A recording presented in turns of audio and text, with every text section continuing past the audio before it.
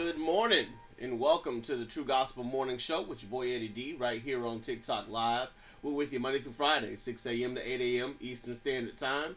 Give me 1 second to fix this little thing real quick. There we go. Hope that you guys are having a fantastic Tuesday in the name of the Lord. Certainly glad to be among you guys on this morning. We got a jam-packed show for you today. But what I wanted to start off with today is we had a question that was brought to my attention on the last on my what's it called, on my platform on Threads, and it's been really stirring me up for the past couple of few hours actually, and so I kind of wanted to just jump in right to that question rather than doing our usual show. Now, I will say that later on today we are going to talk about Anthony Edwards and how he done got in some trouble after, getting this girl, pregnant and should have left alone. But, how these, baller people going to be. They always going to try to mess with somebody and try to live out some fantasy, only to then realize there's some real consequences that come with being in between somebody's legs. But we'll talk about that in a minute. We're also going to talk about this this kid who overcame his shyness and was able to collect over $4,000 worth of toys to give to kids for Christmas. And so we're going to be talking about those. We may jump into Shadows of the Cross and talk about just going further along into that series about how Jesus is the Old Testament is a shadow of everything that Jesus is. And so we may get into that, but I wanted to start off our conversation today about talking about the concept of hell. I was talking to my people on Threads. I have a platform. I have a platform on Threads, and one of the people that I follow said something along the lines of people having to believe. If we're going to believe in God, we got to believe in everything that God says and everything that God says that God doesn't say, including what God is saying about hell. And of course, without fail, somebody who isn't a believer jumped into that conversation and was telling us that hell is not real, that hell is a concept, it's a state of mind. And so I said to him, essentially, I started talking with him and was going down the path of, okay, so if hell is not real, then what is it about your good news what is the bad news that makes your good news good? If there's no concept of hell, if hell isn't real, if hell doesn't exist, then what is it that's bad about, what is bad about what's the bad news, that makes your good news so good? And so talked about it and said, we're separated from God. And said, okay, and why are we separated from God? We're separated because of sin. Okay, well, if we're separated by sin, what is the penalty of sin? Death. And what is that death? And so the person went and said, went into Ecclesiastes chapter 12, verse 7, where it says that we're going to return back to the dust, and in returning back to the dust, we're going to return to God.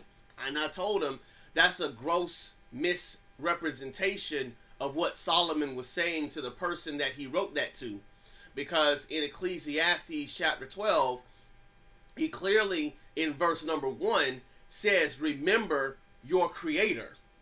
And in that, it can be assumed that Solomon is talking to a believer in God.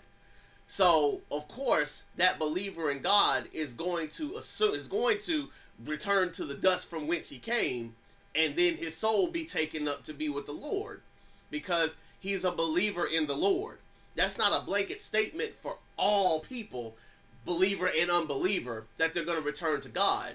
There is a separation.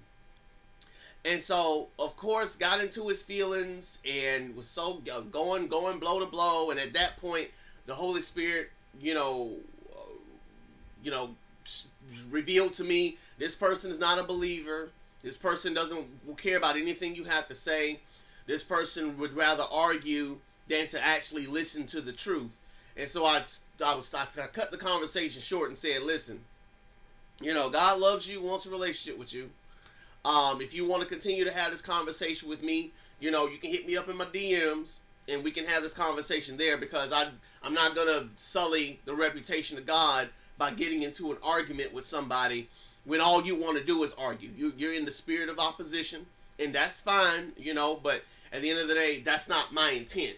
And, of course, now it's like, yeah, see, that's what happens when you hit an unbeliever with a 1-2, and they always want to back up, and they want to back down and say, you know, that it's God's job to prove things and not their job, when it clearly says in 1 Peter chapter 3, be ready for defense.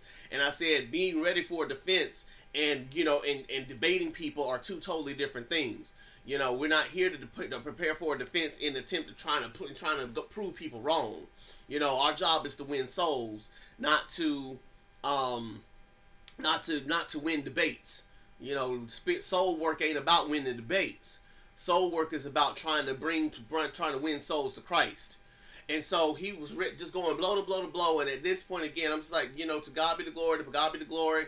You know, God loves you and wants a relationship with you. And then after all of that, this man landed in my DMs saying, you know, I'm sorry for how I may have come across. And, you know, even though I want to do this publicly out of love and respect for you, I'm going to do this in the DMs. And it's like, you know, that's fine if that's what you want to do. Ain't no skin up my nose. You know, you got to have a thick skin in order to do this kind of soul work. Nevertheless, you know, the concept, it bothered me. It bothered me because the thing that he was standing on is a concept that a lot of people have taken up in this day and age, that hell is not real, that hell is just a state of mind. And I'm here today to tell you, hell is not a state of mind. It is not a state of mind. Because if hell is a state of mind, then that would assume that heaven too is a state of mind.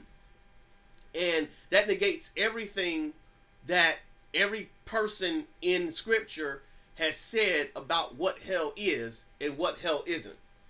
And so, two things we have to establish before we even have a conversation about what hell is. One, the gospel of Jesus Christ. The gospel says that God created a perfect world, and it broke because of sin. The wages of sin is death.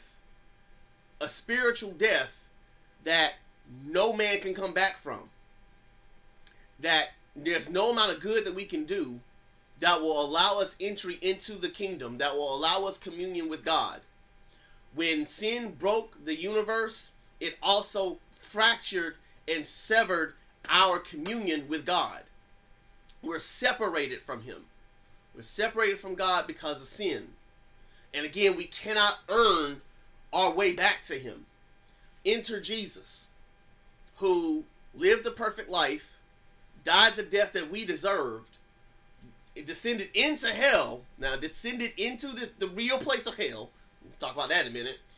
You know, ascended from it, rose from the dead, and credited us His righteousness, so that we may be called the righteousness of God upon repentance and belief. And He did that so that our communion with God could be restored, both now and in eternity. And so, there's a great day coming where those who believe in Jesus will get to be with the Lord forever, and those who don't believe in Jesus will not be with Him, you know, in the life to come. You know, they will spend eternity in hell, fire and brimstone, whole 9 yards. That is the gospel of Jesus Christ. So to say that hell is a state of mind is to negate the very gospel that saves us. The very gospel that redeems us. The very gospel that saves our souls.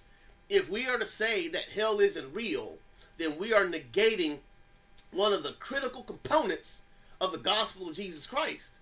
And if hell isn't real, it nullifies everything that Jesus says about saving our souls. Because again, if we're not being saved from hell, then what are we being saved from? What is Jesus redeeming our hearts for? yes, it's communion with God, no doubt about that. And there's a real place for people who don't believe in God. That's where they're going at the end of it all. And so again, if he's not saving us, if hell is not a real place, then what is he saving us from? What is he saving us for? What is he doing this for? And so again, it's one of the critical components of the gospel of Jesus Christ, in so much that, one, he's saving us from it, and he descended into it so that he could save us.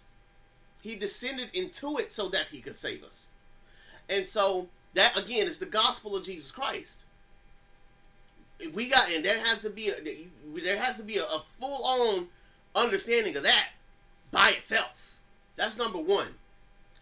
Number two, the Bible cannot mean for us what it did not mean for the people that it was originally written for back then.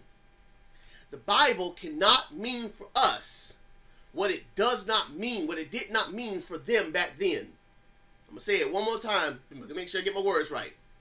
The Bible cannot mean for us now what it did not mean for them back then. Why am I bringing this up? Because what we're seeing trending more so than in any other generation is that people are taking pieces of scripture and they're twisting them into these concepts, and they sound really good. Paul calls them plausible arguments. They sound really good. And because they sound really good, and they're appeasing to the flesh, people are gravitating toward them and trying to build entire doctrines off of these plausible arguments. And as such, if we are not versed in our scriptures, we'll fall for it in a heartbeat. We'll fall headlong into all these false doctrines, all these false truths that people are peddling out there, because they sound really good. And they make it easier to follow Christ, because I don't have to worry about, going to a physical hell, or I can do what I want to do in this little caveat that I've created for myself, and still have Jesus too. The Bible, in its entirety, from Genesis to Revelation, cannot mean for us cannot mean for us what it did not mean for them. It cannot mean for us what it did not mean for them. Why am I saying that? Because what the person said to me, which is again the thing that stirred me up the most, is hell is a concept. No one in biblical history, from Genesis to Revelation, would have ever said hell is a concept. Everyone in the Bible, from Genesis to Revelation, regardless of what they called hell, all believed that hell was a real place. Jesus himself spoke of hell being a real place. Jesus himself descended into hell, a real place, in the plan of redemption of the souls of the saints. And so no one in biblical history would have ever said something along the lines of hell is a concept. All of them believed, assumed, and understood that hell was a real place. Jesus never spoke of hell being a concept. He never spoke of hell being a state of mind. He always spoke of it being a real place.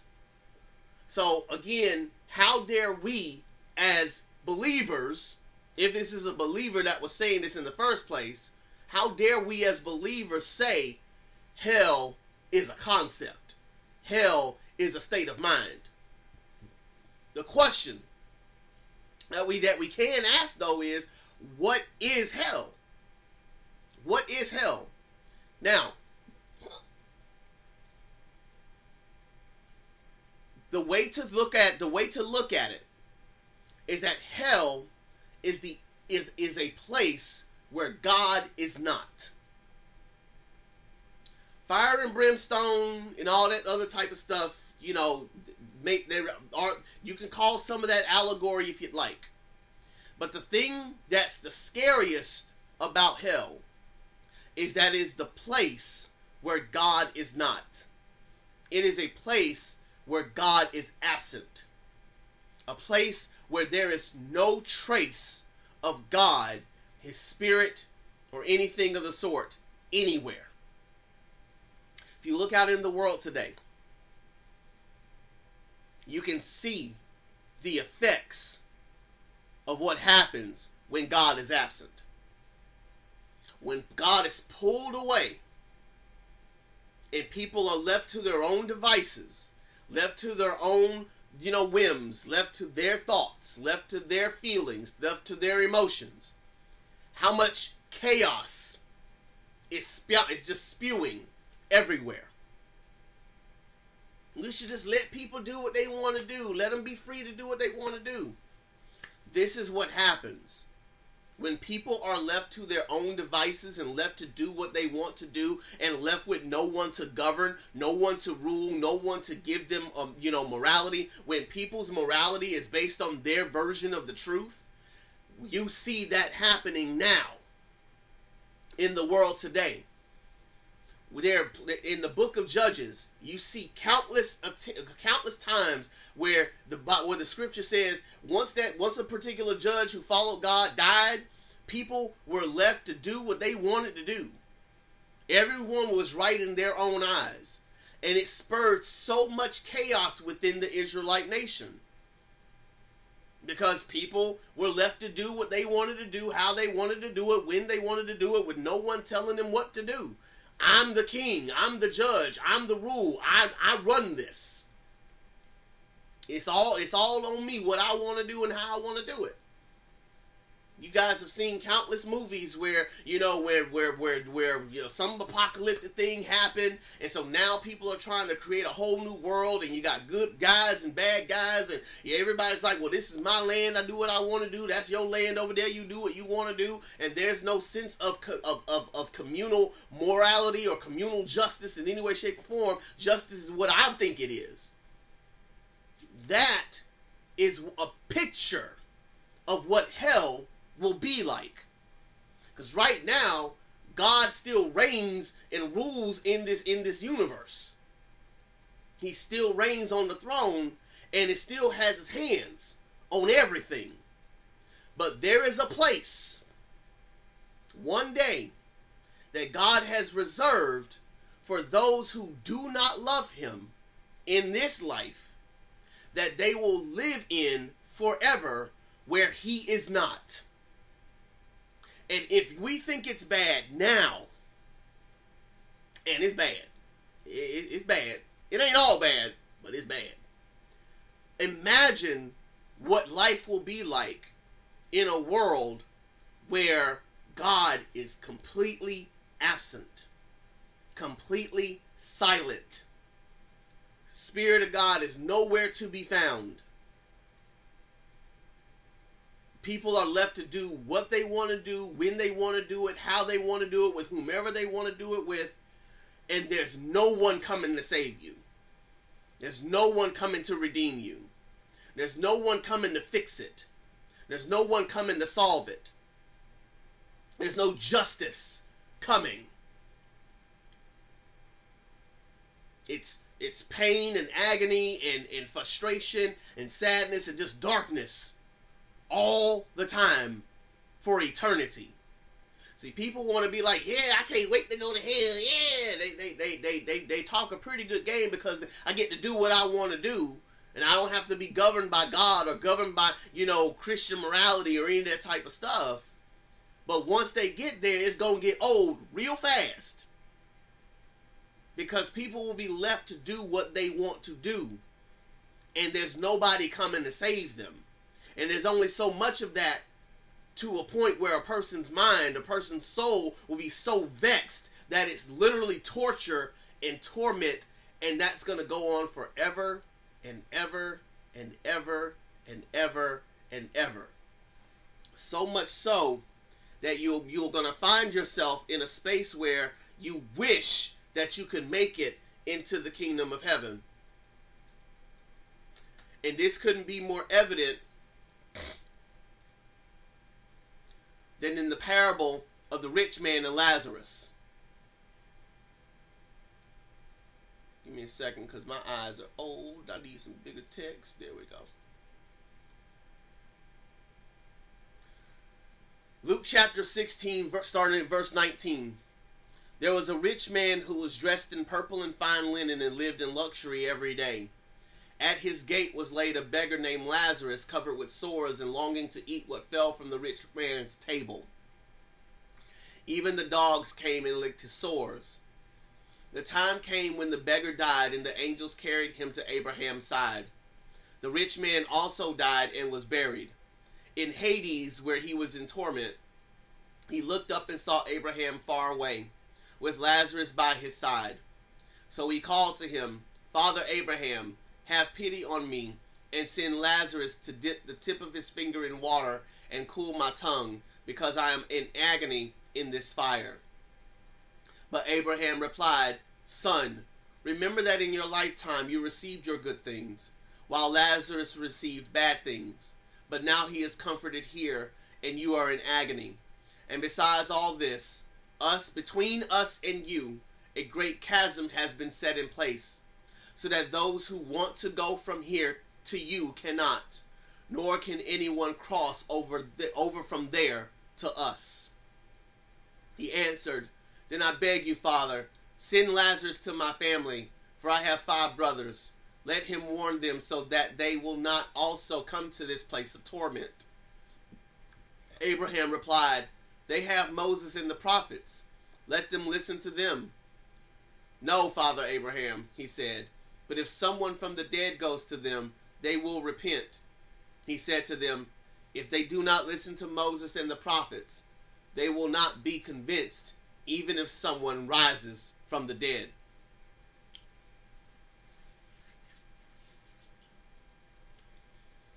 So, once again, this whole idea of hell being a concept, nobody in the Old Testament, nobody in the New Testament, none of our early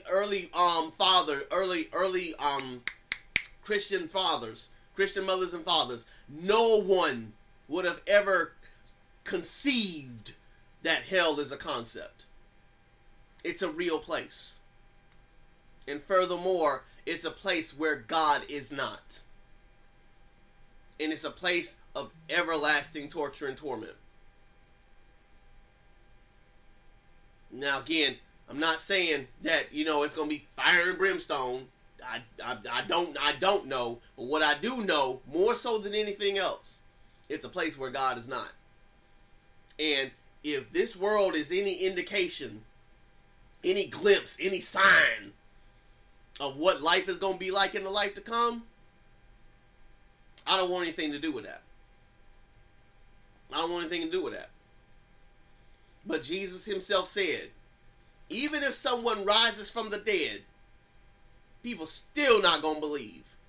And sure enough, Jesus died, descended into hell, and rose again. And you still got people who are not convinced. Still got people who don't believe. Still got people who, are going to take scriptures and twist them for their own devices rather than listen to the whole counsel of God. And Jesus said this was going to happen. Jesus said this is exactly what's going to happen.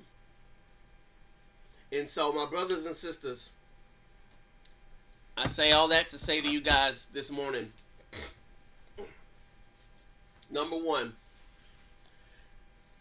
the Bible cannot mean for us what it did not mean for the people that it was written for way back then. Too often, we're not letting the Spirit guide us.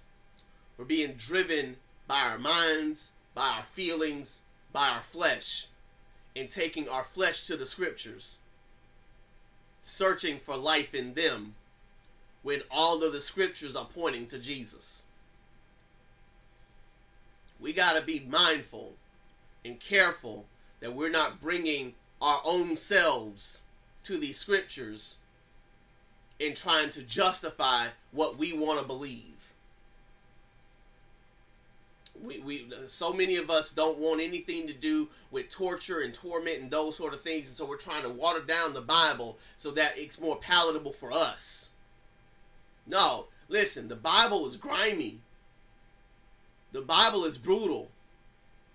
The Bible is honest. The Bible is true. And there's some parts of the Bible that, yeah, it happened.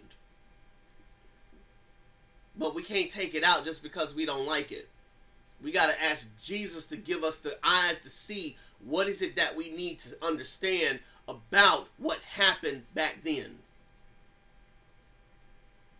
We can't just rip pieces of scripture apart and use that as a backdrop. Just like Buddy tried to use Ecclesiastes chapter 12, verse 7 to say that all believers are going, that all people, saved or unsaved, are going back to God. No, if you go back up to Ecclesiastes 12:1, you'll see that the person, Solomon, is addressing a believer when he tells him, you're going to go back to the dust, and your body's going to go back to the dust, and your soul going to be with the Lord. All you got to do is go 6 verses up and see who is he addressing and what is he talking about. But instead, what we love to do is we cherry pick these scriptures to fit our narrative, then catch an attitude, rightfully so. You know how we do when we get challenged, our pride shows up. Catch an attitude when someone says, no, just look 6 verses upward. But again, these scriptures cannot mean for us what they did not mean for them. Because otherwise we are lifting our own selves up and building up a righteousness that is not the righteousness of God. Doing right what's in our own eyes. Like the people in the book of Judges. And a lot of other scriptures too. Second and more importantly, if hell is not real, if hell is just a state of mind, if hell is just a state of mind, then where did Jesus go? What did he conquer? When he snatched the keys of hell, where did he go if it's just a concept? If it's just a state of mind? Where did he go? The gospel of Jesus Christ is such to where the tenet of the tenet of hell is a critical component. Not just because he saved us from it, although that's the critical part of it too, but because he went into it. Part of the Apostles' Creed is the very statement, he descended to hell. Like, you take that part out, where'd the gospel go? Because, again, where did he go? We wasn't just asleep. He went somewhere for us. And so to say that hell is just a state of mind is to take away a critical component and thereby nullify the gospel of Jesus Christ, the umbrella under which the entire scriptures rest. The Bible doesn't make sense without the gospel. Genesis to Revelation doesn't make sense without the gospel. I tell people all the time, if you look at, the book of Acts, none of the New Testament was written in the book of Acts. During the time frame in which the Acts of the Apostles are chronicled, none of the things that happened as a New Testament was in place. Like, no, they didn't have the letters of Paul. They didn't have the revelation of John. They didn't have Peter's stuff. They didn't have, James's stuff. They didn't have John's stuff. All they had was the Old Testament. And yet they preached the same gospel. Jesus crucified and risen from the dead. So even those boys knew the gospel of Jesus Christ is what the entire scripture hinges upon. No gospel, the Bible doesn't make sense. If there's no gospel, then the Bible is nullified. If there's no gospel, then Jesus' work is nullified. That's all. That's what he gave us to preach. Go and spread the gospel. Make disciples. All the ends of the earth. So if there's no gospel, if there's no hell, rather, then it nullifies the gospel. Furthermore, if there's no hell, what's heaven? Heaven can't be a real place if hell's not a real place. Heaven's got to be a state of mind too. Because if there's a place where God is not, that assumes that there's a place where God is. If there's a place where Christ is not, that assumes that there's a place where Christ is. And those are and both of them are in the life to come. So if hell is just a concept, then it means heaven is a concept, which means what is the point of me following Jesus if I'm not going anywhere to be with him when it's all said and done? Because that's what heaven is. It's a place where God is all the time. At its basest form, it's communion with God for eternity. And just as Pastor Cliff says, you know, what good God would force anybody to spend eternity with him? If God didn't love us, he would just force us into eternity. He doesn't want to force anybody into eternity. He wants you to want to go. So if you don't want to go now, why would he force you to be there in the life to come? I don't understand why God would create hell. You don't want to believe in him. You don't want to do anything with him now. It's just like if I'm married to my wife but want nothing to do with her. For what? Might as well go be with somebody else. I love you, baby. But I might as well be with go somebody else. I will be someplace else. Because what's the point? God is saying the same thing. If you don't want anything to do with me now, I got a place reserved for you where I am not forever. When all is said and done, you're going to be over there. Because you don't want nothing to do with me now. And again, it's interesting how people want to dismiss hell, but they love some heaven. They want some heaven. They long for heaven. But but hell, no, that's a concept. Oh, okay. So that means heaven's a concept too. Which again, nullifies the gospel of Jesus Christ. So again, I'm saying all that to say, hell is a real place, y'all. Don't let this new age stuff fool you. Because it sounds so good. It sounds so good. It's just a state of mind. It's just a concept. If you an unbeliever, do what you do. I'm not gonna fight you. If you want to believe it's a concept, all well and good. I'm not gonna fight you on that. If you do want to holler at your boy and talk more about it, you hit me up in them DMs, let me know. If you are a believer, though, and thinking that hell is just a concept, we need to have a talk. Because for the believers, hell is not a concept. It is a critical component of the gospel of Jesus Christ, a real place. So we got to talk.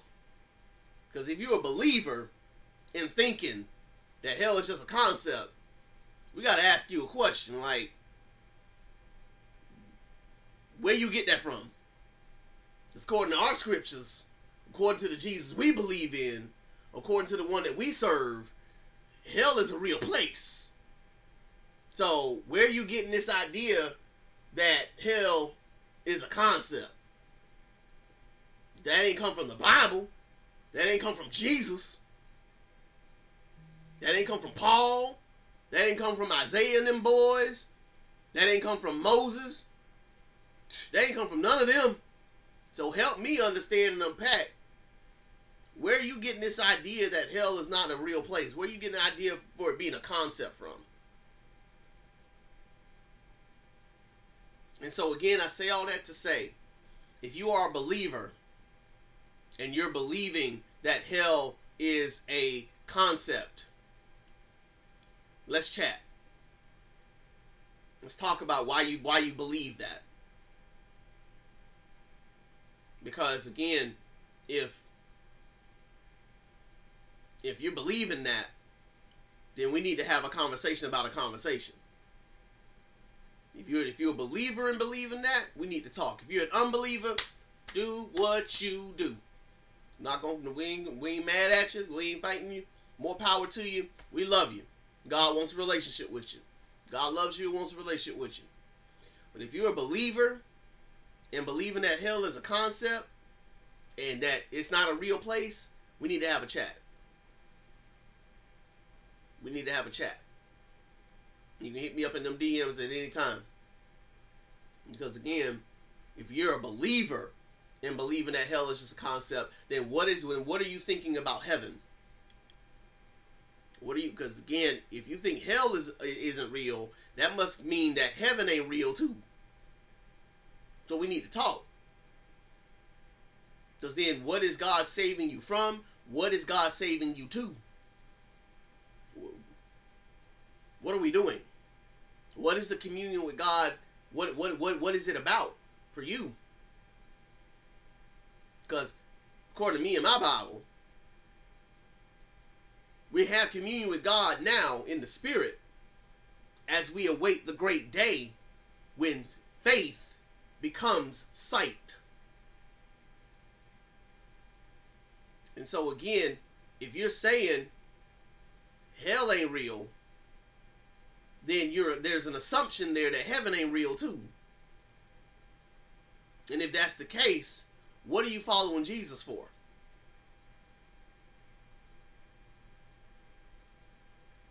Outside of all the spiritual blessings that he gives us, which is a lot.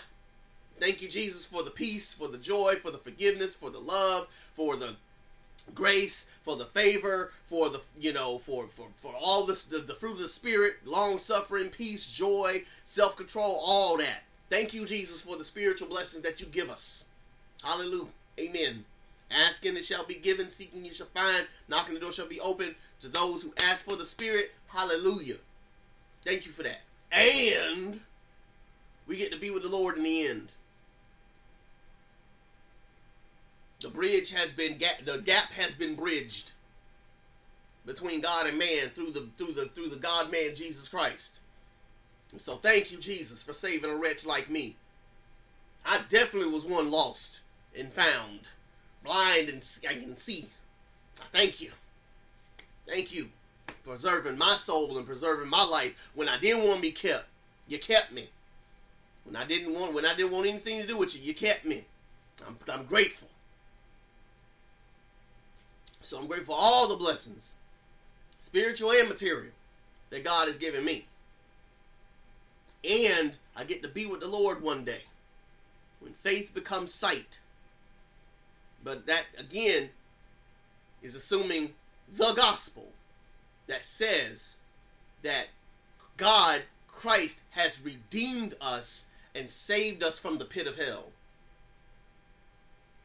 And one day will usher us into the new heavens and the new earth. You cannot believe that heaven is real and not believe that hell is real. Hell cannot be a concept. It cannot be a state of mind, and you say that heaven is a real place. The math don't math on that. Not if you're a believer.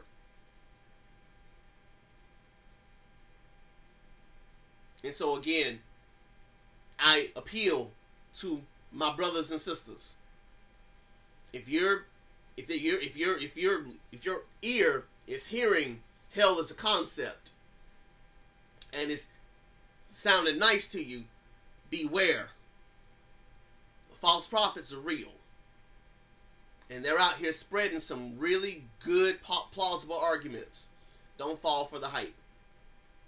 I will admit, some of us, teachers have done a pretty poor job of talking about what hell is and what it ain't and all that type of stuff. And, people try to scare people into having a relationship with him. I'm not going to discount that. But don't let those, fire and brimstone scary people detour your heart into thinking that hell is just a state of mind. It is not. It is not.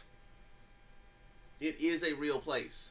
It is a real consequence for those who choose not to believe in Jesus.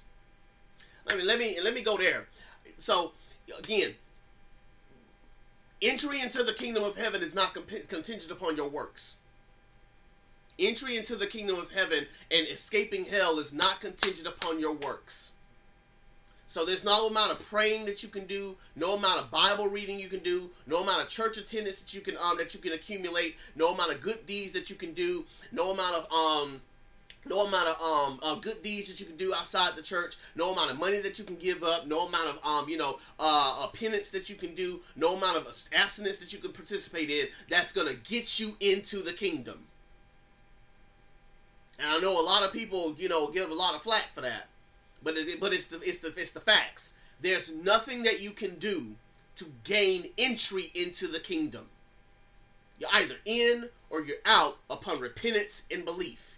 What is repentance? A denouncing of everything that is not of God and saying, I am staking all of my attention, allegiance, and affection toward Jesus. He is uppermost in my life. I'm making the declaration in my heart and confessing it with my lips that Jesus is the Son of God. God raised him from the dead. He is the Lord and the Savior of my life. Lord and Savior. Lord and Savior. Save me, and he's ruling my life. I'm making the verbal declaration today. And with that comes belief. I believe in everything he says. I believe in everything he doesn't say. I believe in everything he does. Everything that he didn't do. The Holy Spirit is reigning and ruling my life, and everything he tells me to believe, that's what I'm going to believe. That gets you entry into the kingdom. If you confess with your mouth and believe in your heart that Jesus Christ is the Son of God and that God raised him from the dead, you are saved. That gets you into the kingdom. That saves you from hell. That saves you from hell. So again, don't let people hype you up thinking, oh, you going to hell because you did this, or you going to hell because you did that. No, if you end up in hell, it's because you didn't believe in Jesus. Now again, that doesn't mean that we get to just go doing everything willy-nilly, because true transformation of the heart, a true heart that's been transformed from the heart of stone to a heart of flesh, is not just going to sin willy-nilly and not feel that guilt in that weight. There's going to be some transformation. The path of sanctification may take some time, but there's going to be a godly grief that leads to repentance that produces a salvation without regret. Godly grief leads to repentance that produces salvation without regret. So yes, do I wish sometimes that I would have done things differently than I did in my past? Absolutely. But do I regret anything that I did? Absolutely not. Not because I don't feel bad for what I've done, but because it led me to a deeper, closer relationship with the Lord. So I'm not getting saved so I can go to heaven. I'm saved because I want a relationship with the Lord. And through that relationship, it transforms my heart. The sins that I commit from now to glory are not counted against me because of what Christ accomplished on the cross for me. But in my committing of those sins, I'm not living in sin. I'm not actively participating in sin.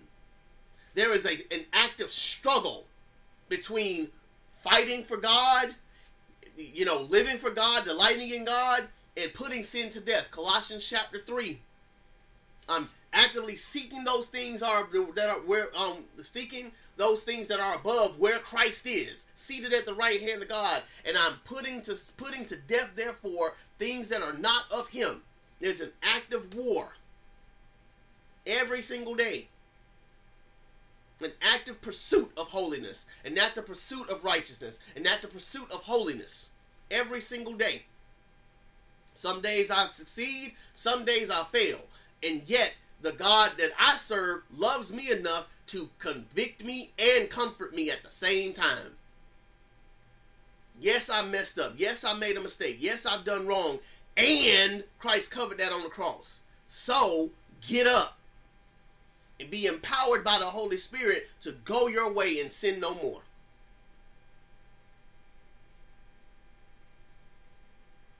So, I say all that to say, and again, that's just my internet, y'all. Ain't nothing I can do about that. Because of that, if you go to Spotify and Apple Podcasts right now, you can catch every episode of the True Gospel Morning Show right here on that happens live. You can catch it on Spotify and Apple Podcasts every day. So catch a repeat of this entire episode without skips.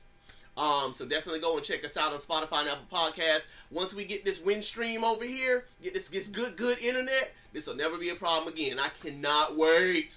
But we got to wait for them to finish the connection. So till that time, this is where we at. Nevertheless, saying all that to say, God loves us so much. He cares about us so much that he is allowing us the opportunity to be able to walk in lockstep with him. To walk in lockstep with him. To escape hell.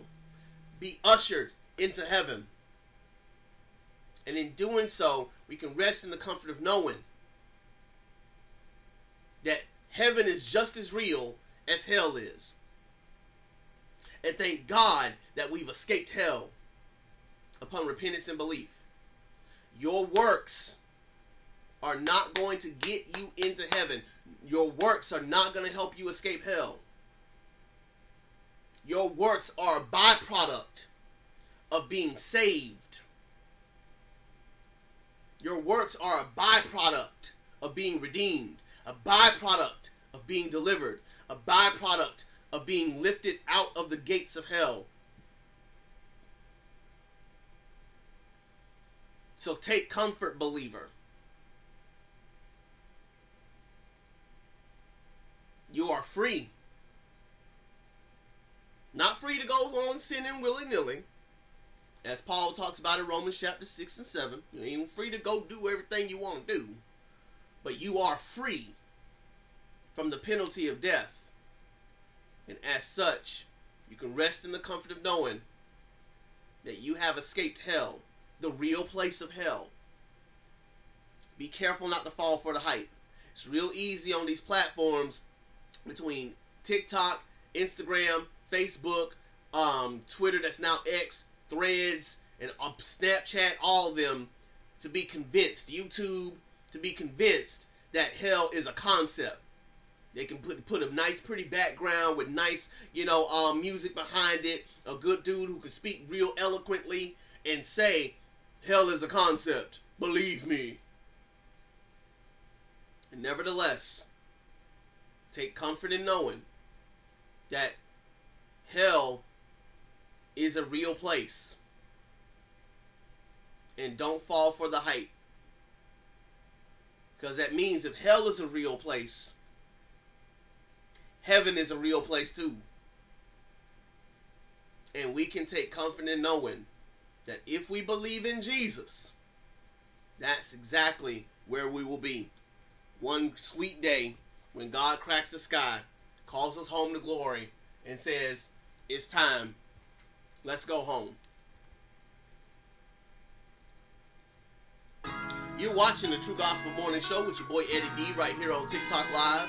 We're with you Monday through Friday, 6 a.m. to 8 a.m. Eastern Standard Time. Certainly grateful for the 470 likes that we've received thus far. Thank you so much. Really do appreciate that. Every like, every follow, every comment, and every share. If you missed any part of this message, or if you're connection is lagging like it pretty much does every day here, you can go to Spotify and Apple Podcasts right now and subscribe to the True Gospel Morning Show, the podcast. Listen to every episode from inception to now. When we come back, we're going to be talking about Anthony Edwards and this kind of mishap that he's now found himself in, as he paid a woman to have an abortion, and she is pissed because she did that. So we're going to be talking about that and more in just a moment.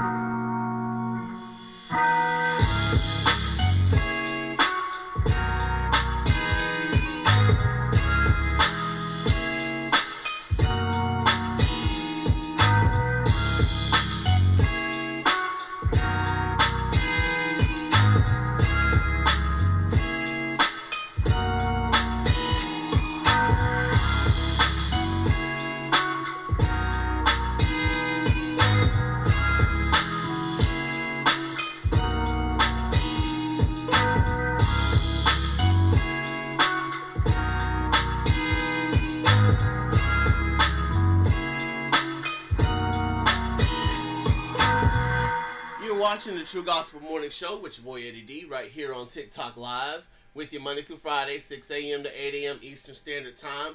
Certainly grateful for all of you guys for being on the live with me on today. And like I said, you know, we got those typical technical difficulties on our end. But one of these sweet days, we're going to get some real good internet over here. And when that happens, I can't wait, because then I'll be able to expand the show itself into our various platforms that we already have set up. Again, but just ain't got the internet to be able to power it like I want to. So I ain't even going to touch it until we get some real good internet, but it should be coming within the next couple of months. So I'm really excited about what God is getting ready to do for us for this show.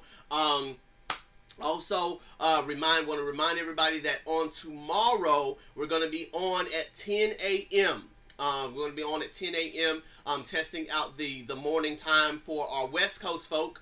Because again, they're not up right now. It's like I think it's about 4 o'clock where they are right now, and so we're gonna again go to 10 o'clock on tomorrow, so that way we can capture the West Coast, and then come January 2nd, 2024, we're gonna move permanently to 10 a.m. Eastern Standard Time, so that we can capture all of America.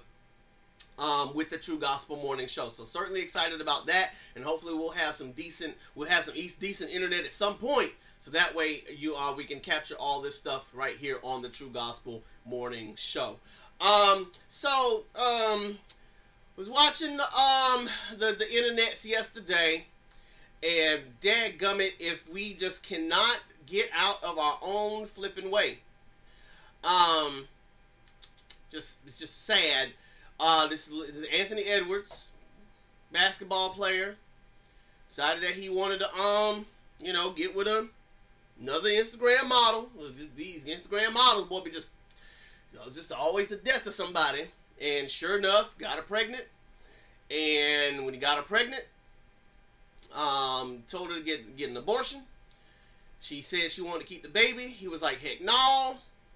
And so he paid her $100,000 to get the abortion, and now he has a girlfriend, and he wants the baby with the girlfriend, and so now she's upset because he didn't want the baby with her, but he wanted the baby with the other one.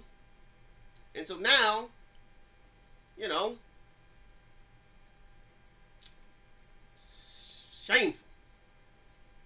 Now, she's upset and she exposed the man for all the stuff that he said to her. Right. So here we go. Timberwolves guard Anthony Edwards released a statement Monday after a woman who claimed she was pregnant with Edwards' child released private messages between, shoot, I can't see it because I'm blind. I'm so blind. Here we go. Let's try this again. There we go. Between the two on social media showing Edwards pressuring her to have an abortion. Quote, I made comments in the heat of the moment that are not me and that are not aligned with what I believe and who I want to be as a man, Edwards said in a statement on X. All women should be supported and empowered to make their own decisions about their bodies and what is best for them. I'm handling my personal matters privately and will not be commenting on them any further at this time. The statement from Edwards seemed to be a response to the messages that model Paige Jordae posted to her Instagram account of their alleged exchange, which caused Edwards to trend on social media Monday morning. In the messages, a person labeled Anthony Edwards offered to pay Jordae money to have an abortion, and she posted what appeared to be a wire transfer of $100,000. Before the game, Wolves coach Chris Finch said the organization will be speaking to Edwards about the matter. Edwards' statement comes 2 nights after the Wolves celebrated his signature shoe. So that shoe probably going to be gone. And I'm not going to read the messages because the messages that Paige Jordae are very graphic in nature, so I'm not going to go there. But I do want to look her up real quick.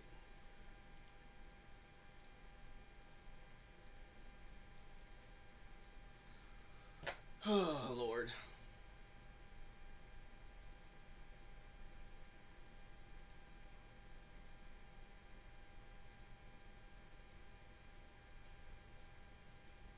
Just so we have an idea of who this chick is.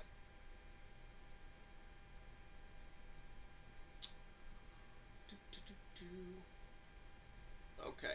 Who is Paige Jordae? At the moment, her biography on a page specialized in influencers states that she's a curvy model of American nationality. God dog it, move! But lacks information about her age, date of birth, and family other details. Paige is best known for her Instagram profile, where she boasts 416,000 followers. That's probably going to go up to 2 million. She also has 2 accounts on OnlyFans, one labeled as VIP by herself, where she has 80,000 subscribers, and another lower cost one with 29,800. Jordae gained notoriety after posting a series of screenshots of conversations with Edwards to have an abortion. And here it is. And another important part of the controversy is that Edwards is expecting a child with his girlfriend, Jeannie Robel. Although much of Robel's past is also unknown, it is known that she had a relationship with rapper Chief Keef. Do not care about that. The details of the relationship between Robel and Edwards are also unknown, but it is known that they have been dating for at least 2 months, and Jordae's accusations came to light just a few days after Jeannie made her pregnancy public. Alright, so, why am I bringing this up? My wife and I were talking about this last night, and the one thing that we both came to the conclusion of is that, you know,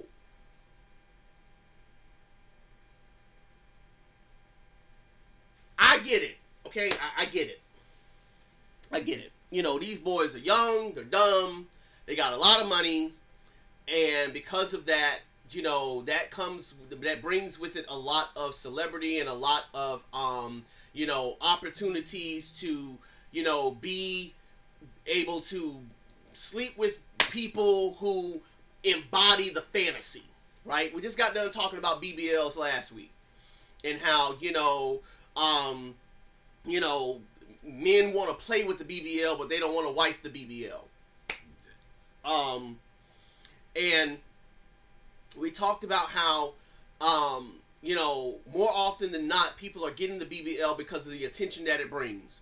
You know, whether it's attention to self, attention from others, whatever the case is, but you're doing it so that you can appeal, or can feel a certain way about yourself.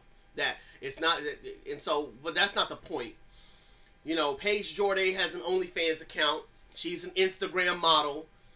And that's all that she's really known for. I didn't even know who the chick existed until this thing came up on Instagram talking about the fact that she, had put this man on blast. And because of that, I don't know the extent of their relationship. I don't know if they were in love with each other. I don't know if they had a long-term relationship or whether it was a one-night stand. But the fact of the matter is, at the time that they were together, however long that time period was, Anthony Edwards did not want a child.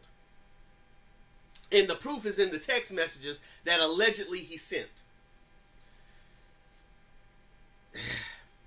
If you know you don't want a child, if you know you do not want a baby, if you know that that is something that you do not want in this world, then why in the world are you doing the things that can create a child?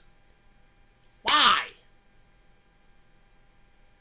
They made condoms for a reason.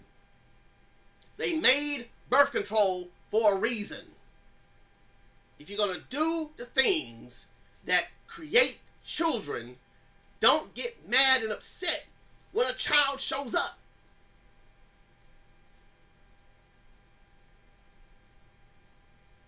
Furthermore, if you want to keep the child, don't let some knucklehead who don't want it convince you not to keep it. Throughout the text messages, she's saying, I want to keep the child, I want the child, I want to keep the child. And he's like, I don't want it. Don't let him convince you not to keep the child. You well off, you're well to do, your OnlyFans account blowing up, you got money out the yin yang because people are dumb. Those 80,000 people are paying $7.99, so $7.99 a month times 80,000 people, you banking, you straight. You don't need his $100,000. You really don't. You don't need his money. You are good. But for whatever reason, we want to do the things that create children, but then we want to get upset when a child shows up. You don't want the children. Stop doing the things that create them. This is, again, a consequence of the fall, where we epitomize sex and sexuality and curvaceousness and big dongs and all this other type of stuff. We put those things above people. Put those things above, dignity, honor, and respect. Put those things above God.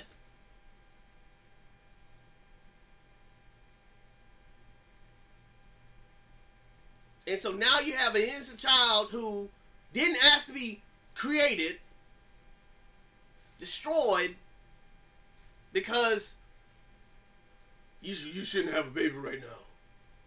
I don't want a baby right now. But we should have one. I'm pregnant. If I'm not gonna keep it, then pay me to get the abortion. I'll pay you to get the abortion. And now that he is ready to have a child with his girlfriend, I can't believe he made me pay for an abortion. I'm going to put him on blast. I can't believe he did that. And of course, her 80,000 plus fans are going to rah for her and probably pay another $14.99 a month in support. So there go the $100,000 you finna make right there.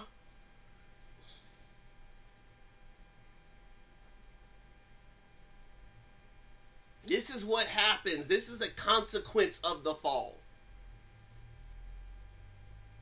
When we hype up sex and sexuality to be such a big deal, to be the epitome of life at whatever age, it doesn't matter whether you're young or old, we make sex such a big freaking deal that we hype up these Instagram models as if they are God's gift to creation.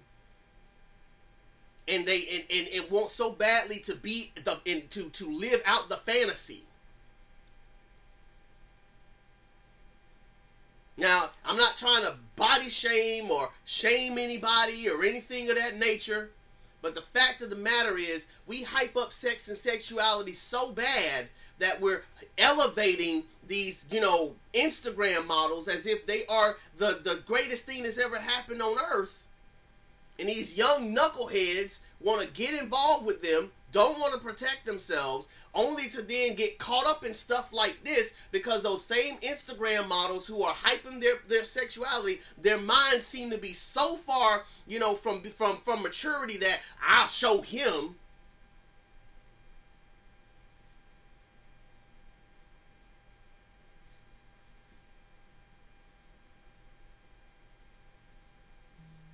Like, everybody's going to jump on Anthony Edwards. I can't believe you do that. But y'all ain't jumping on her because she the one went through with it. It's both of their faults. Both of them are dumb. He's dumb for wanting to live out a fantasy without keeping himself strapped. And she's dumb for allowing it to happen.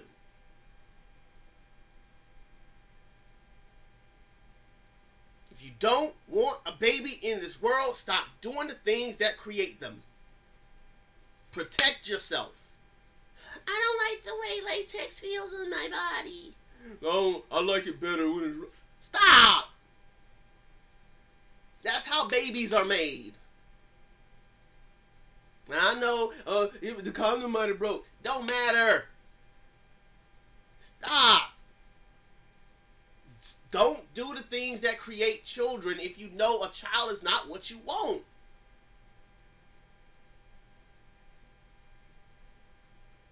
You want to have sex, do what you do, but just protect yourself. Protect yourself. Do what you got to do to make sure that if you don't want a child, you're not going to do something that might create one. It's really that simple.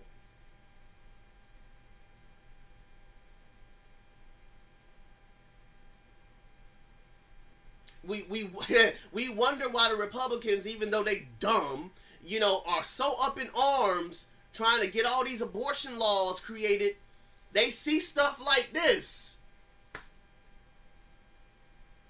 And it further galvanizes them to do stupid things to where now a woman who really needs an abortion can't get one because of dummies who get abortions because they just don't want the child.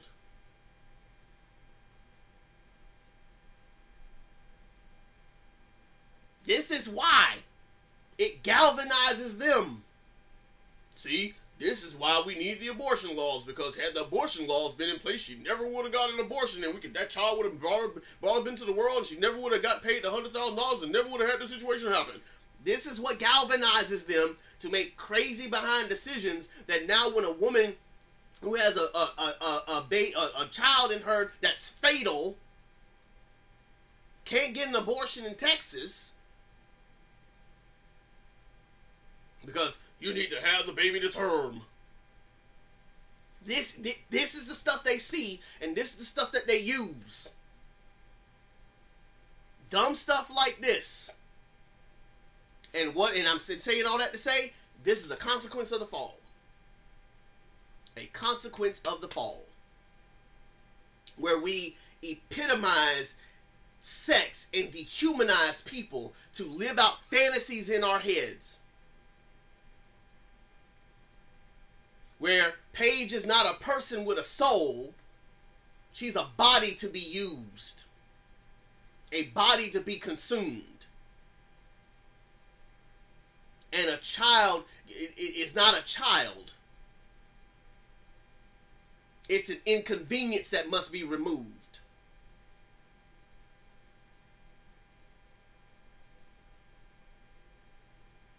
When we dehumanize one another for our own consumption, this is what happens.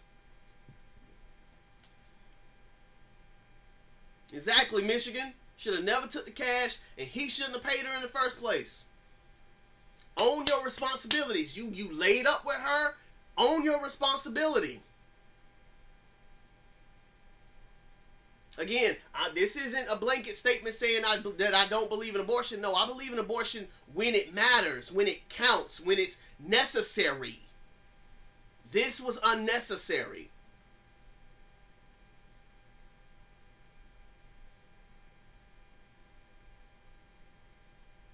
But again, you got a lot of people who will use this situation and weaponize it to say, this is why all across the board we shouldn't have abortions at all. So that when someone really does need one, when they're going to the Supreme Court, I'm sorry, we can't let you have it because it's against the law. Our hands are tied.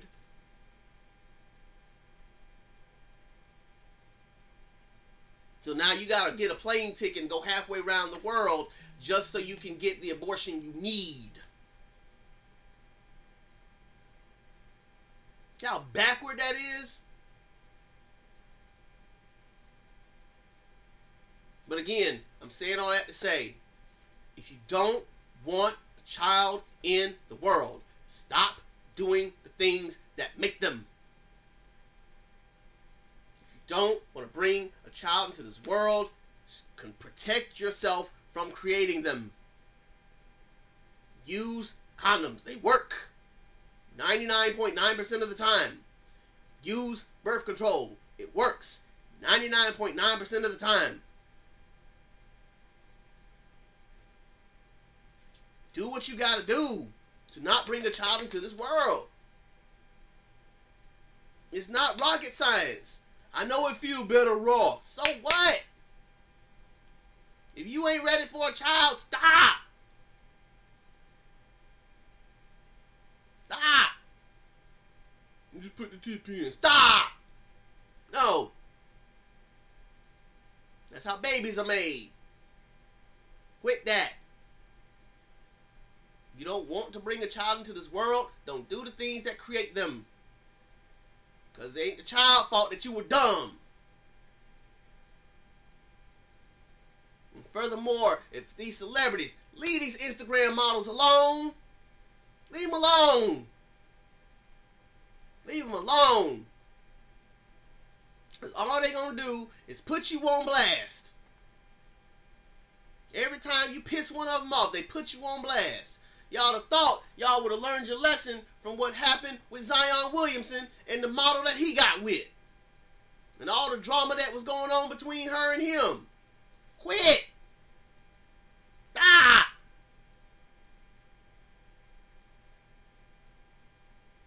Now I bet you in Minnesota right now, you got people who are getting ready to picket and boycott Anthony Edwards' basketball games because of the abortion thing. You're going to be people holding up signs. Oh, you believe in abortion. Oh, no. And all that other kind of stuff. How dare you pay her? Stop. Leave these Instagram models alone. Leave these OnlyFans folk alone.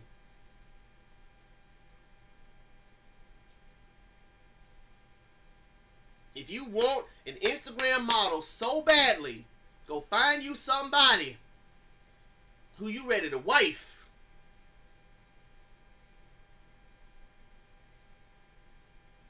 Who look like an Instagram model, so that way you can live out your fantasy every day from now until things start falling apart.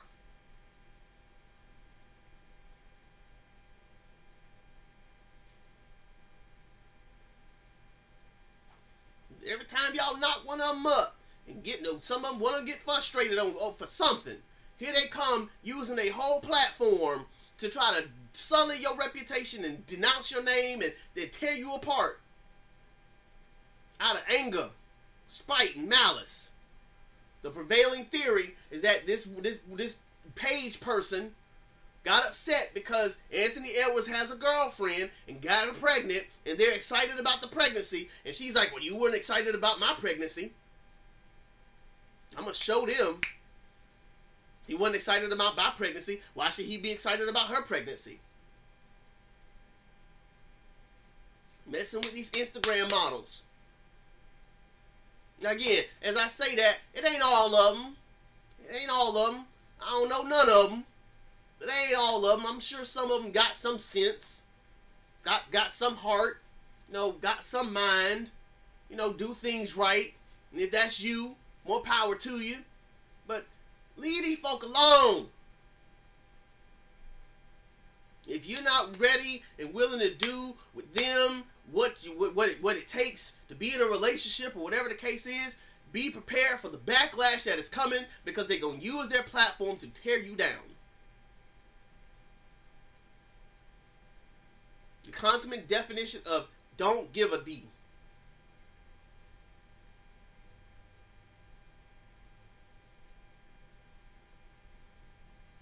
And what that should tell us as the believers in God is that we got to be so careful that we're not dehumanizing people. That we're not dehumanizing people for our consumption. Because when we dehumanize people, stuff like this happens. You better ask David. You better ask David. Dehumanized Bathsheba. Saw her as just a piece of meat. Brought her over even though he knew she was married. Had his way with her. Because again, that was not a consensual act. We'll cross that bridge another day. Got her pregnant. And rather than, just go ahead and fess up, had her husband killed at the end of the day because he wouldn't dehumanize his wife for his consumption. That's a good man.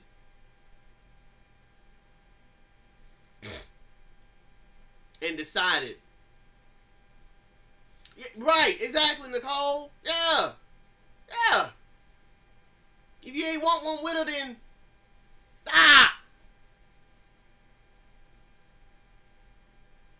We dehumanize people. And we just make them commodities, make them bodies. Somebody said it like this one time. Fornication is nothing more than masturbation with another person.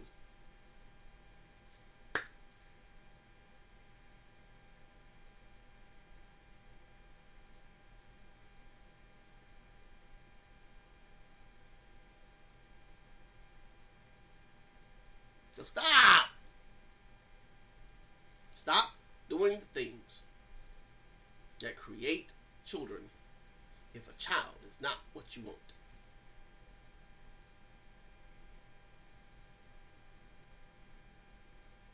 Stop doing the things that create children if a child is not what you want.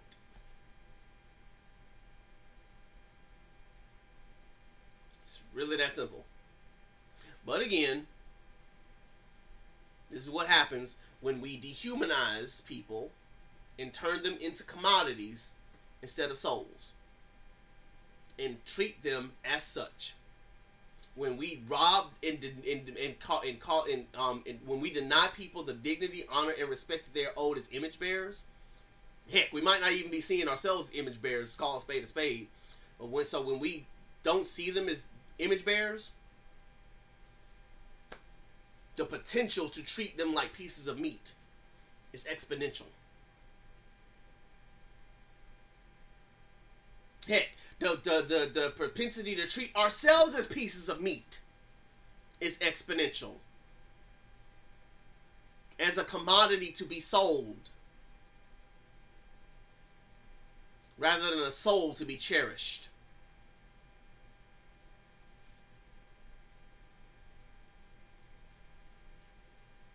And I'm talking men and women. This is a one size fits all. So I'm praying for them that they get it together. Praying for everybody that we get it together.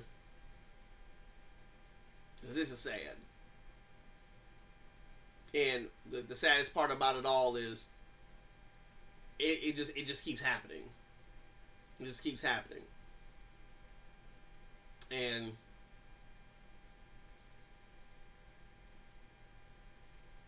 yeah, man. I think my heart just hurt. I'm tired of it. But consequence of the fall. This is what it is. You're watching True Gospel Morning Show. It's your boy Eddie D. Right here on TikTok Live. We're with you Monday through Friday, 6 a.m. to 8 a.m. Eastern Standard Time. Certainly grateful for the 801 likes that we've received thus far. Thank you for every like, every follow, every comment, every share. If you missed any part of this message or would like to listen to past episodes, you can go to the True Gospel Morning Show, the podcast, on Spotify and Apple Podcasts right now. And subscribe. So that way you can listen to every episode from conception to now. When we come back, let me see. What are we going to be talking about? What are we gonna be talking about? I think I'll jump into Shadows of the Cross real quick.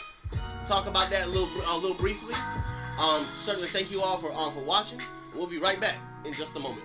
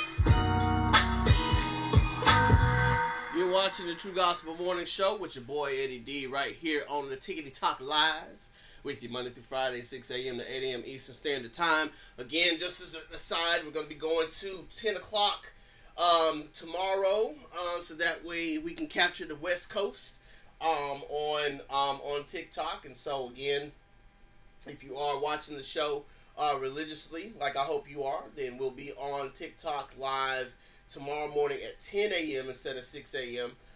But again, if you're not able to watch it, always go to Spotify and Apple Podcasts and subscribe to the True Gospel Morning Show there. That way you can catch the episode after we are done recording the show. So you can definitely catch us on Spotify and Apple Podcasts.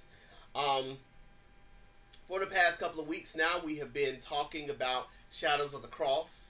The book of Hebrews is a picture of Jesus throughout all of the Old Testament, and we've gone extensively through the whole thing, talking about how Jesus is better than the angels, better than the prophets, better than Moses.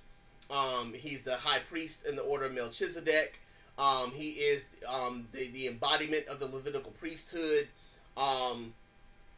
He is the final sacrifice. He's the final tithe that has to be paid mandatorily.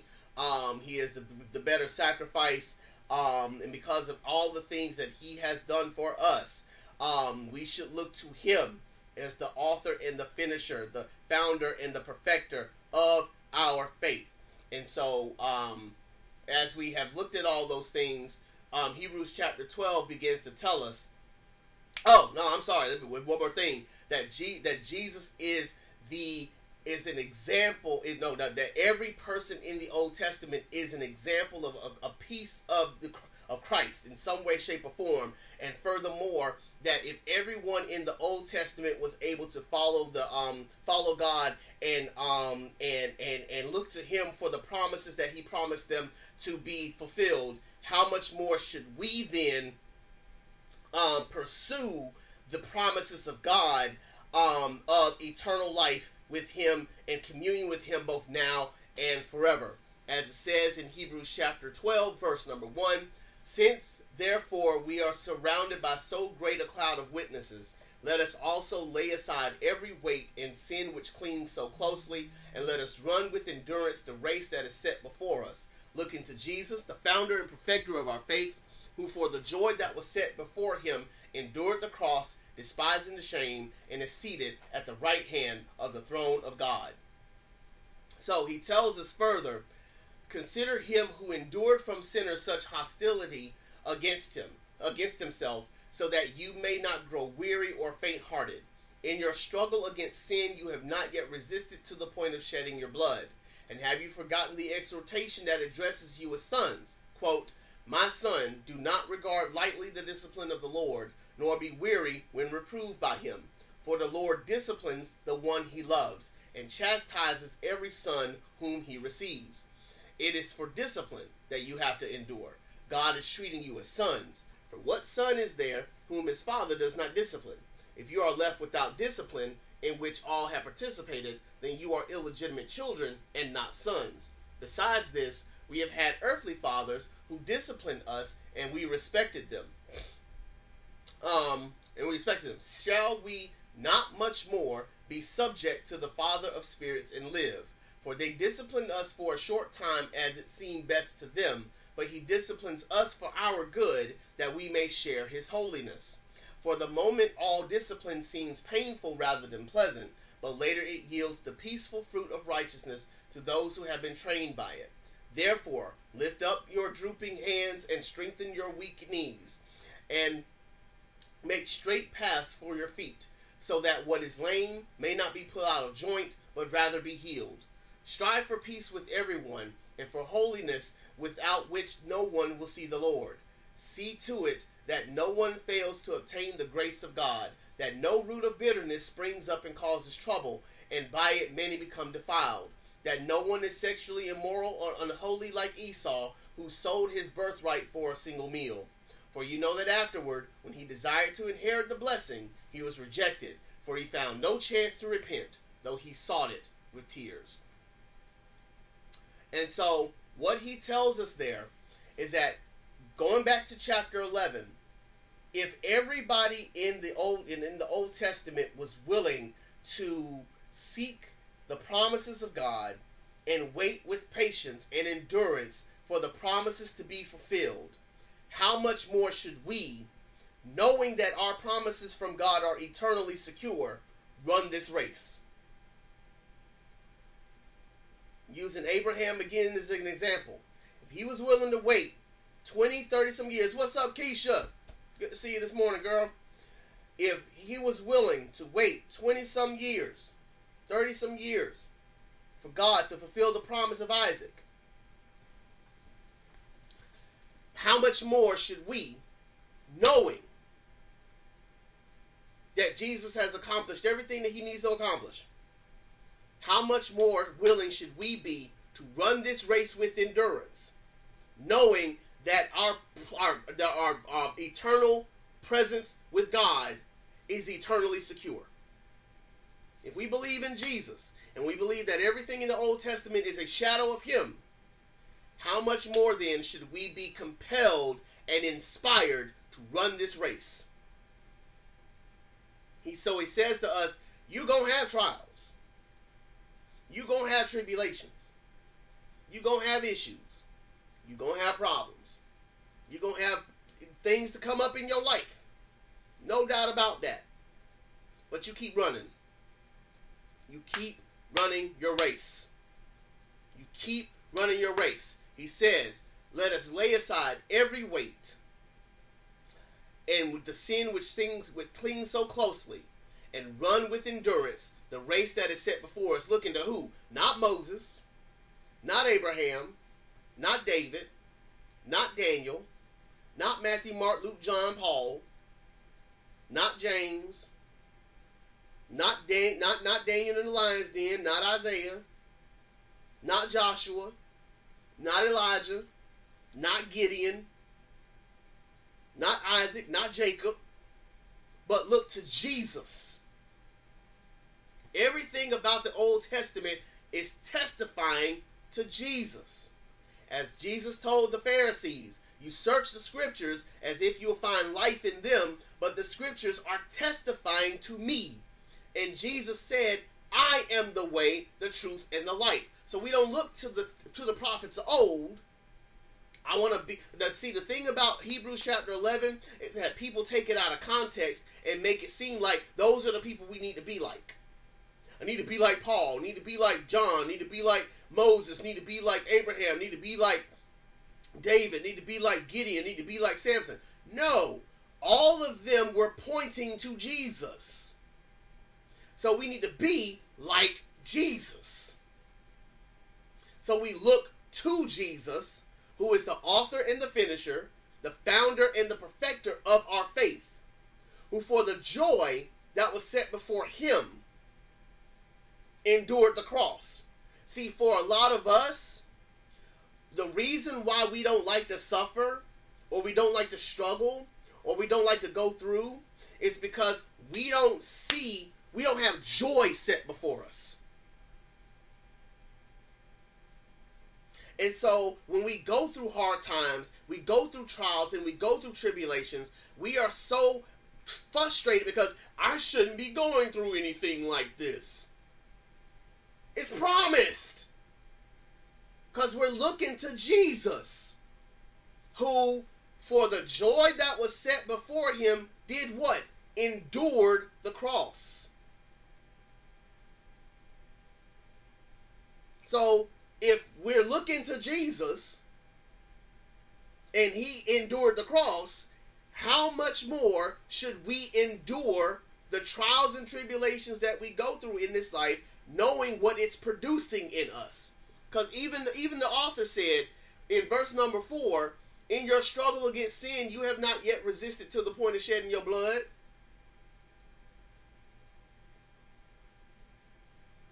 Ain't none of us like the Egyptians who get their heads cut off for believing in Jesus. Ain't none of us like the people in China who they got to hide in caves to read the Bible once a month. We get to read our Bibles every day. Oh, I don't have time to read my Bible. Oh, I have so much to do. I just don't have time to read my Bible. You got people in China right now who are hiding in caves just so they can get a glimpse of some scriptures. Whole books memorized because they know if they're ever captured, they're done. I can't read my Bible. Oh, my life is so hard. Oh, Jesus, this sucks. The author said, you ain't resisted to the point of blood, shedding blood. Chill out. Endure. And consider that in your enduring, it is making you better. Why is it making you better? Because in your endurance, you are being pruned. In your endurance, you are being burned by the refiner's fire to come out as pure gold. I got a rose bush outside, and I don't know what clicked in me this year, but for some reason, I wanted to start really working on this rose bush because it's growing all wild, and I now understand what the scriptures mean when it says pruning produces more fruit, because I've never seen this many leaves on this rose bush. But because we cut whole chunks of it off, now all these leaves are sprouting. That's what God does with us. He prunes us so we can produce more fruit. Our problem, we think that producing fruit is talking about better jobs, better cars, better houses, better land, better spouses, better kids. That's what we think the fruit is. No, man, it's talking about the fruit of the Spirit. Long-suffering, peace, love, joy, self-control, patience, temperance, kindness, meekness, gentleness. The fruit of the Spirit is what's being produced. And it leads again to salvation without regret. And in that salvation, I'm talking about the original salvation that actually gets us into the kingdom. That's another story for another day. But he says, in verse number 5, My son, do not regard lightly the discipline of the Lord, nor be weary when reproved by him. For the Lord disciplines the one he loves and chastises every son he receives. It's for discipline that you have to endure. God is treating you as sons. For what son is there whom his father does not discipline? If you are left without discipline, in which all have participated, you are illegitimate children and not sons. So again, if you are going through it for the sake of the kingdom, it is a sign and a testament that you are God's. God apostrophe S, not you are a God. Like some people try to twist my words. I can already see it now. See, you said we're God's. It's not what I said. You belong to God. You are in God's possession. God possesses you. And so, it is a sign of God's love that you are being chastised. Chastisement is not talking about punishment. It's talking about correction. It's talking about instruction. It's talking about being schooled. Discipline is not talking about your hand being hit. It's talking about being schooled. Sometimes it requires no, not there, not that way, rod of correction, move this way, not that way, go here, don't go there, we're in this, not in that, we're in it, not of it. So sometimes it hurts because we really want to do the thing that God tells us we can't do, but that discipline is making us better as Christians. And because we are God's children, He obligates Himself to disciplining us so that we can be more like Him, which is the greatest blessing of all. I get to be more like Jesus. Sometimes you got to know what to shout for. And sometimes I get to be more like Jesus. How high up does that rank? In your list of things that you're grateful for, how high up does I get to be more like Jesus? How high up does that rank? When you think about all the blessings that God has given you, how high up does I get to be more like Him rank in your view? This past Sunday, my dad preached a sermon talking about Jesus versus Santa, God wins, and said, that we need to make a gratitude list. How many of us on that list of gratitude, one of the first things up there is, God, thank you for saving me. God, thank you for keeping me when I didn't want to be kept. Thank you for keeping the guardrails of my life up just enough so that I didn't go falling off on the wayside. Thank you for when I didn't want to follow you, you kept me near you anyway. Thank you that when I was faithless, you were faithful. Most of us usually start rattling off. Thank you for the job. Thank you for the house. Thank you for the car. Thank you for the kids. Thank you for the wife. Thank you for the husband. Thank you for the stuff. Thank you for my couch. Thank you for this. Thank you for the vacation. Thank you for thank you for the money. Thank you for the bank account. Thank you for the accounts. Thank you for this. Thank you for that. But rarely do we find ourselves saying, God, thank you for saving me. Thank you for redeeming me. Thank you for giving me a heart of peace when my heart wants to go to war. Thank you for allowing the anger that I once harbored in my heart to no longer be there. Can I testify for a minute? For about 2.5 years, I was bitter over what happened between me and this other church. And it hardened my heart in such a way that I didn't want nothing to do with the church. God had to come into this place in my heart and say, I'm removing the anger from your heart. You can't have it anymore. And the peace that surpasses all understanding reigns and rules in my heart in such a way to where I don't harbor anger toward anybody anymore. I'm praying for the church that did me wrong. I'm praying for the people in my past life that did me wrong. I'm praying for myself to recognize my contribution to the system being what it was. All the times where all I had to do was speak up and say something and then have the audacity to be mad at people for not talking to me. All I had to do was open my mouth and speak on things and not take things so personal and not be so angry and not be so upset and not be so ready to go to blows with people to where I'm running away from everything. You know, I had to realize my faults. But I can do that now because of the love that God had for me, that He kept me when I didn't want to be kept. That He saved me and redeemed me and kept me in a pocket long enough to where my eyes were opened and I see. I get it now. Like, anger gone. I told my wife this the other day. You know, I'm like the dude on The Incredibles, Mr. Incredible, when his wife finally showed up. You know, he's so happy because he thought she was dead. And so, you know, when he sees her, he's like, oh my God, I'm just so grateful that you're alive. And she all mad as fire because, oh my God, you're hugging another woman. I can't believe it. You've been here this whole time. And da-da-da-da. And he's like, you can be angry all you want to. I'm just happy that you're alive. I'm happy. You can be mad if you want to be. I choose happiness.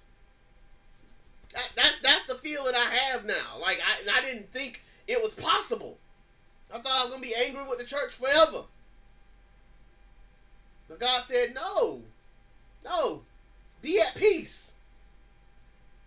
Be at peace. And I thank God for that. Thank you for keeping me when I didn't want to be kept. But for so many of us, we relegate our thanks and gratitude to God to the things. That we miss the most important thing of all, that I get to be one with God, and I get to be made more like Christ every single day. Those are the greatest things that could ever happen. You ransom my life. So yeah, I'm going to run this race. Yes, I will endure. Yes, I will go through. Because if I'm going through, it means that I'm yours. If I'm being refined and made more like you, it means that I'm yours. If I'm suffering for righteous sake, it means that I'm yours. Now, I'm not about to go into some asceticism where I'm just going to be an old miser. I'm just going to struggle for the rest of my life. No, that's not what I'm saying. We're not talking about asceticism. And Paul talks about it in Colossians chapter 2. We ain't talking about asceticism, where I purposefully struggle to be more like Jesus. No. But if struggle comes, if suffering comes, I can endure it because I'm following Jesus, who, for the joy that was set before him, endured the cross.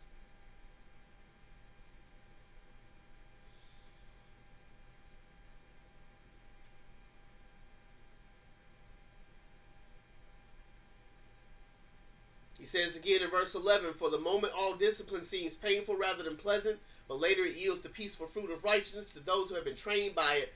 Therefore, lift your drooping hands and strengthen your weak knees. Make straight paths for your feet, so that what is lame may not be put out of joint, but rather be healed. Strive for peace with everyone, and for the holiness without which no one will see the Lord. See to it that no one fails to obtain the grace of God, that no root of bitterness springs up and causes trouble, and by it many become defiled. That no one is sexually immoral or unholy like Esau, who sold his birthright for a single meal. For you know that afterward, when he desired to inherit the blessing, he was rejected, for he found no chance to repent, though he sought it with tears.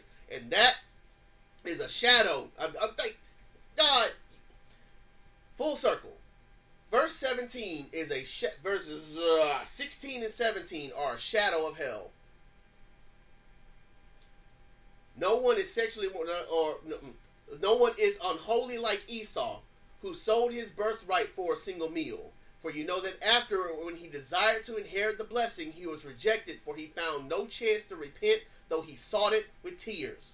It's a shadow of get your inheritance from the Lord now. Seek him while he may be found.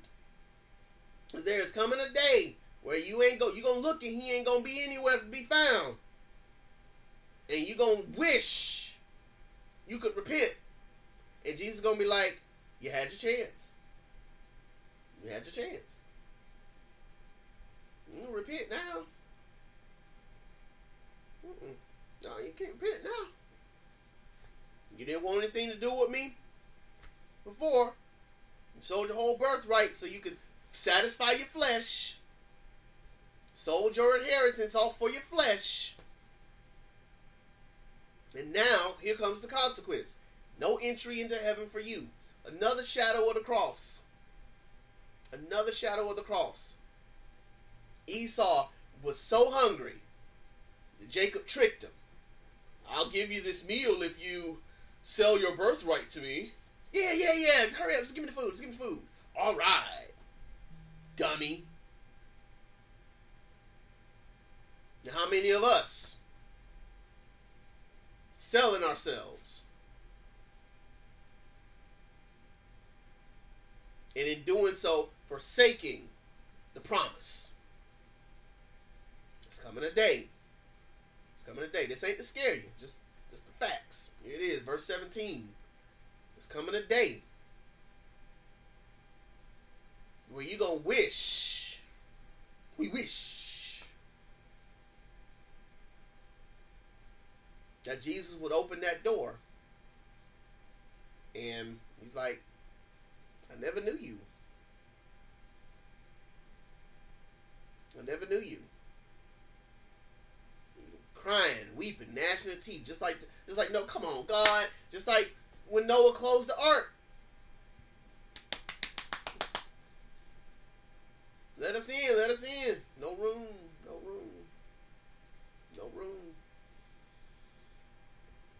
Door's closed. You had your chance. The door is closed.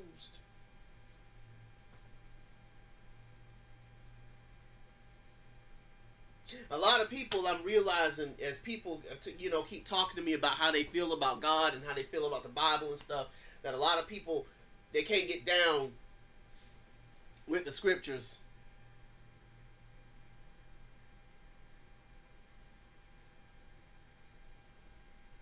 A lot of people say they can't get down with the scriptures. Wait a minute. What was this? That was last night, right? Okay. That a lot of people can't get down with the scriptures. Because, why would God be so mean? Everything in the Old Testament is a shadow.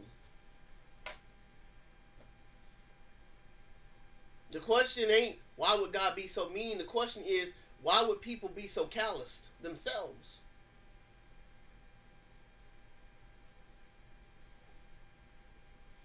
With the free will that God has given you, why would you be so calloused?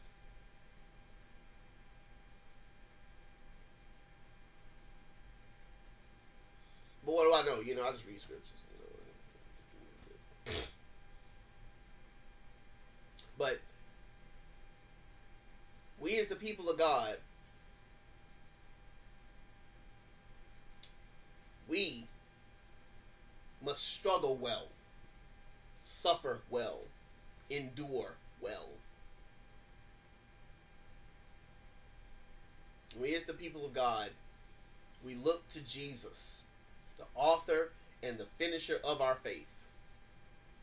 And as we look to him, we realize that everything that God has said and everything that God has done for us, we are in the prime position to be able to endure. He's making us more like him. He's making us more like him. And so we would do well, Christian. We would do well, believer, to not grow weary in our well-doing. Keep moving forward. Keep striving. Don't forsake what you know to be true because it's hard. It's supposed to be. It's supposed to be. But again, this isn't to say go look for a hard way to go. Like, don't beat yourself up. Like, live a good and peaceful life as much as you can. But when the trials come, when the issues come, don't fall apart. If you can help it. Or if you do fall apart, glory in your weaknesses so that the strength of Christ may, may be perfected. We glory in our weaknesses so that the strength of God may be perfected in us. But again, don't fall out with God as much as you can help it. Because whom God loves, he chastises. Chastisement is not talking about punishment. Chastisement is not talking about you being put in a corner. Chastisement is not about you going through it because you did something wrong. No, it's about becoming more like Christ. Being aligned with him. Being pushed into the right direction. Being funneled to be more like him. And so we can trust that if God says he loves us, if we are his and he is ours, then everything that is happening for his good for us. Everything is working together so that we can be more like Jesus. And that should be on so far above everything else on our list of gratitudes. Our lists of gratitude. Thank you, God, for the house. Thank you for the car. Thank you for all that. But yes, thank you for the fruit of the Spirit. Thank you for the fruit of the Spirit. Thank you. If the house goes away, thank you for the fruit. If the car, for whatever reason, gets smashed, thank you for the fruit.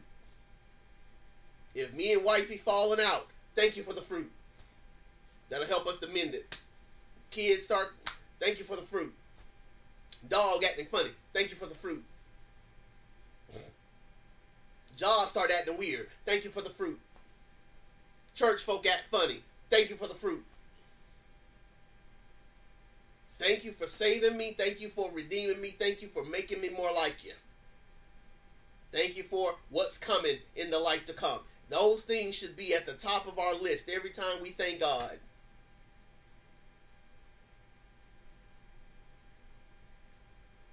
Because heaven and earth is going to pass away. But the word of the Lord will remain forever. So we as the people of God should be thankful every single day that he is making us more like him. Because in making us more like him, it proves that we belong to him. That's Bible. Hebrews 12. If you're going through trials and tribulations in this life and it is making you more like Jesus, that is the proof that you are his. What's the proof that God exists? I'm going through trials and tribulations of being made more like Jesus. I'm the proof. My brothers and sisters are the proof. Heck, unbelievers are proof too, if you really think about it. But that's another subject for another day. 1 Corinthians, I believe, is chapter 2. The same God that hardens the clay, melts the ice. Same word. But again, it's the proof that we belong to God. And so we can trust and believe that if we are God's possession, for y'all who want to twist my words, see, told you we're God's. If you are God's possession, then you can trust and believe that whatever you're going through, it's all working together for the good. So strengthen with your knees. Lift up those hands. Make straight paths for your feet. Run your race with endurance.